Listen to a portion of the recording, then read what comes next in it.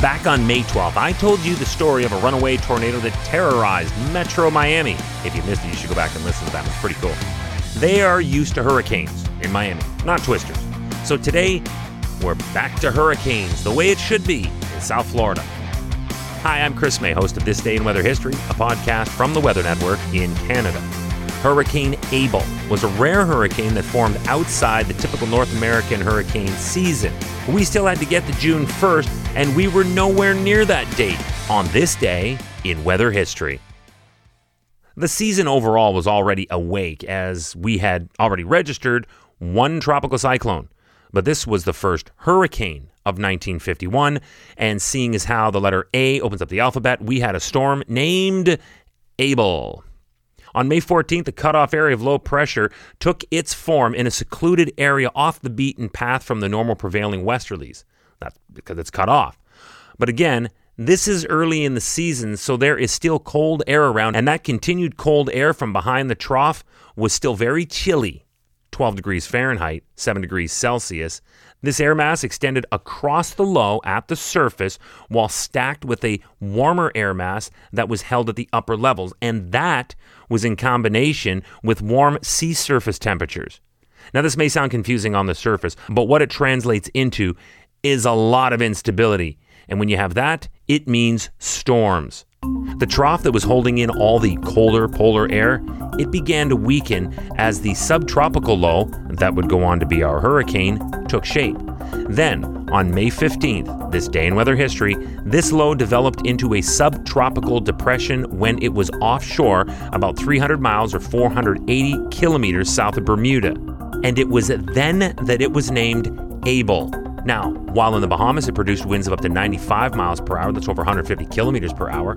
And next, as it moved over the warm waters of the Gulf Stream, the now named storm Abel took on the more tropical characteristics and then jumped to hurricane status on May 17th off the coast of Florida.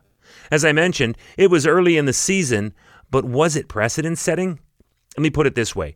Hurricane Abel of 1951 is still, as of this day, one of only 4 May Atlantic hurricanes on record. Remember that this day in weather history can be enjoyed a number of ways. Right now, you are listening to the full version of today's story on your favorite podcast provider, but there is also the daily podcast video short. They are shot right here in my podcast recording studio, so you get that perspective, and oftentimes they will include visuals from that day's event from when it happened in weather history. So after listening to the full story, go check out the podcast video short on television or online anytime at theweathernetwork.com/weather history. On May 22nd, Hurricane Abel reached its peak wind speeds for its lifespan while in the United States when it hit 90 miles per hour, that's 150 kilometers per hour, and it did so about 70 miles or 115 kilometers off Cape Hatteras, North Carolina. It then weakened as it turned eastward and withered to an extratropical cyclone on May 23rd. And by the 24th, it was over. Abel was finished. After surveying the overall damage and impact of the storm, it showed that Hurricane Abel didn't actually affect any land masses significantly. In Florida, it brought rain. From North Carolina, where the winds were at their strongest, through New England, Abel produced exceptionally high tides and water levels along the shores. No casualties were reported, thankfully. It was a lucky break to stare down the first hurricane of the season and one that hit the record books for how early it formed after taking on the name Abel this day in weather history. Hey, do you like the podcast? We'd love to hear from you. If you have an idea, go right now to wherever you're listening to me and rate us if you would, please. It's on a 5-star system, and we would love as many stars as you can afford. So rate us, but then also review us. This way we can always stay on top of how you'd like to see the show evolve. Then remember to subscribe to this podcast. Click the subscribe or follow button right there on the very same podcast homepage you're listening on. You'll be immediately reminded that the next day is ready to listen to, and you also have access to every episode in the archives. It dates back to June 1st of 2020, so there is a lot that we got to get caught up on. Tomorrow is May 16th. We have all heard the children's tune, "There's a Hole in My Bucket." And we've all battled through trying to hide a hole in a sock so no one else sees it, or a hole in a sweater or under the arm of our favorite t-shirt. We've all been there. They're innocent and actually kind of funny.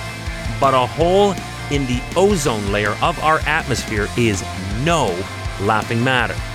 May 16, 1985, 3 scientists from the British Antarctic Survey sounded the alarm when they found evidence of an ozone hole over the South Pole.